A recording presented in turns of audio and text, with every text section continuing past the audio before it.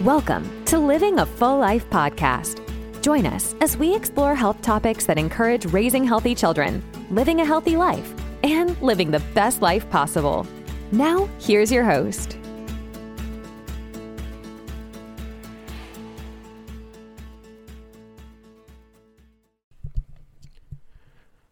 Hello, everyone, and welcome to Living the Full Life podcast. My name is Dr. Enrico Dolcecore, and this is the start of something great. And we're going to be consistent weekly, dropping great information about living a healthy life, raising a healthy family, mentally being well, physically being well, and spiritually being well. We're going to bring in some great guests over time that hopefully inspire you and engage you to be the best version of yourself that you can possibly be. My name is Enrico. I am a chiropractor. I am originally from Canada. I moved to Florida 6 years ago, and I have 3 daughters. I'm happily married. Just giving you everything in a nutshell about me. But my story goes back right from birth, I guess, just like everyone else's, and a very unique situation being raised in a European household. My parents are both immigrants. My father from Italy, my mother from Greece, and my grandmother ended up living with us when my grandfather passed away, and she was also Greek.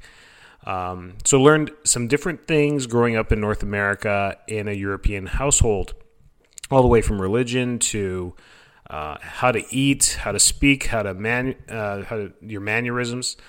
And all those little things shape you, and in different ways. And as we fast forward, health and wellness was always a passion for me, and some of those things being raised of, education is really important. No one can take away your knowledge. Led to, being a doctor. And I always had that in the back of my mind that, okay, I'm going to be a doctor when I grow up. And that was it. Set my mind on that, took the sciences, did pre-med, and chiropractic came the way it's supposed to come in everyone's life. Unexpectedly, a friend of the family graduated as a chiropractor. I had a back issue, saw him, and the rest is history. Changed my trajectory. I was absolutely amazed that you could help people without prescription drugs, without surgery, without the things I thought everyone would need to be healthy, in quotation marks there, in air quotes. Became a chiropractor, and now that you're older and you get to reflect back on your life, you get to see all those little things that shaped you to be who you are. And I still got a long way to go, I hope. But these little things are so important to the fiber of who we are. And my grandma, being from Greece, left me with such amazing philosophy growing up that I didn't know about it as a kid. She would say things like, Enrico, remember, alpha, ina alpha. A is A. And, being a 9-year-old, you're like, okay, grandma, whatever that means.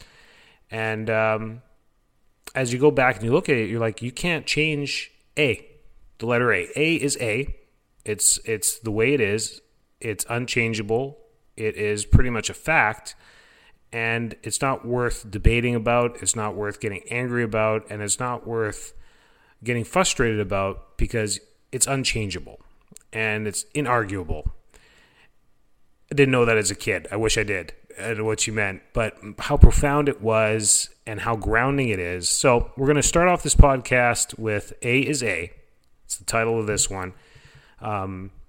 Because there's just things you just can't change when it comes to who you are, how you're made up, your DNA kind of.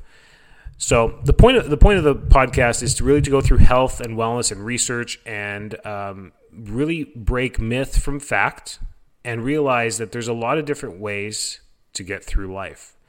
And there's a few key indicators that make you more successful than others, both in prosperity, in health, in raising a family, than other things that we've been told.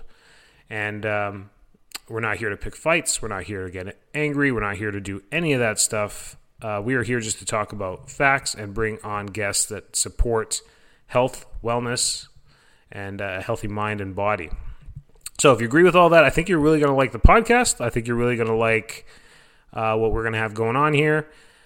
And please give feedback, leave comments, let us know about what you want to hear, what you want to see, the questions you have, because it will guide us. I mean, if you're listening to the podcast, then it's something that will help guide us forward. So I wanted to leave you today with some great tips that you can walk away with to start it off. 5 major tips on how to live a healthy, prosperous, longevity life. Now, longevity we can't control. Remember that. There's things that happen that are out of our control, and they're usually tragic. But aside from that, there are steps we can take on a daily basis, moment to moment, that do outweigh making other choices. And these 5 things start with, in no particular order, because I think they're all as important as each other, is the literature continues to show over and over and over again that movement is key to a long life.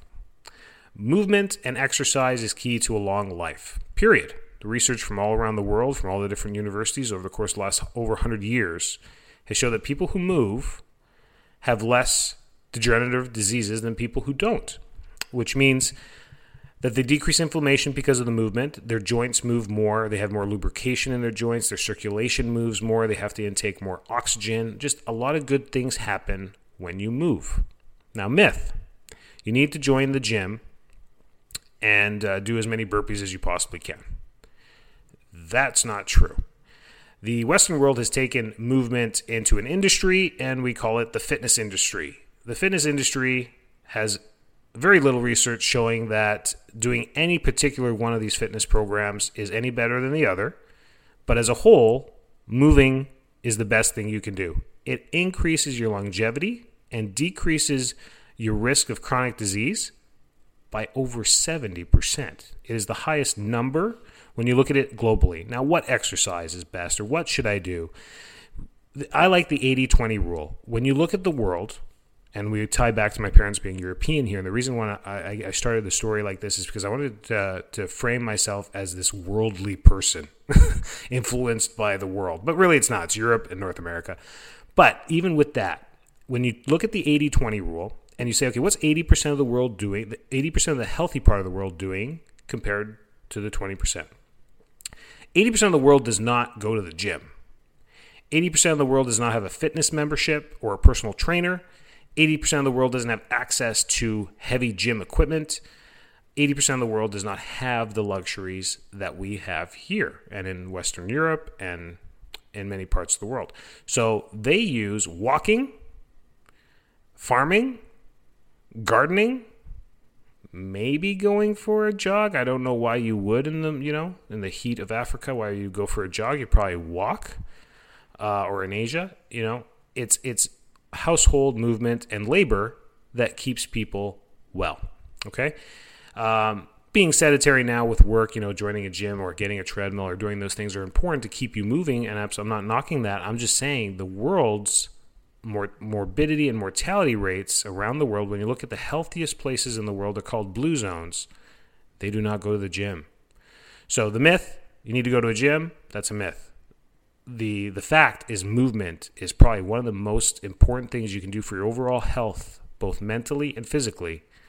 So get moving. Some of the research out there is, women that walked 20 minutes per day, 4 days a week, decreased the risk of breast cancer by 50%. There's, one that's always stuck with me over my life. Just going for a walk 4 times a week for 20 minutes. Isn't that amazing? That's how little people who get into chronic disease actually move. So that's 1 out of the 5. Number 2 is eating 3 or more fruits per day. Myth. Eating too much sugar, even from fruit, is bad for you. That's not true. Eating sugar, refined sugar and processed sugars is bad. I think at this point in 2022, we can all agree that refined sugar is never a good thing and should never be added to any diet, anywhere, ever. But eating fruit has increased mortality and some morbidity cases by over 40%. 3 servings of fruit per day.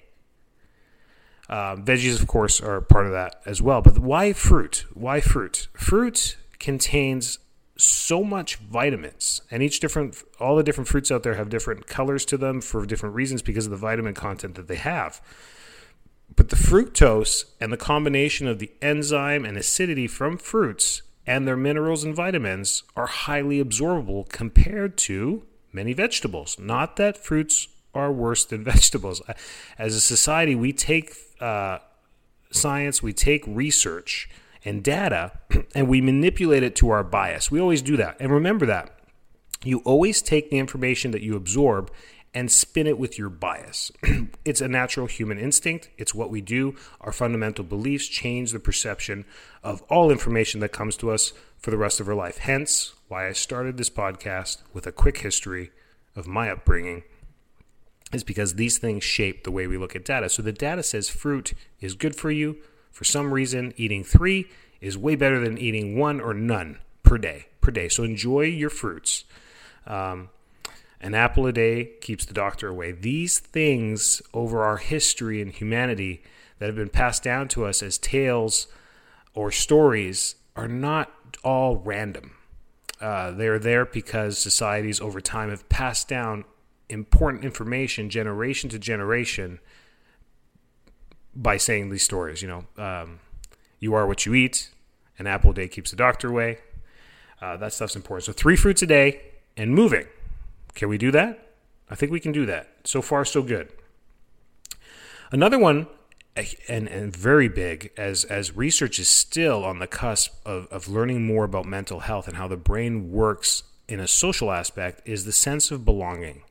Again, when we look at these blue zones, after you're done with this podcast, go research blue zones on Google.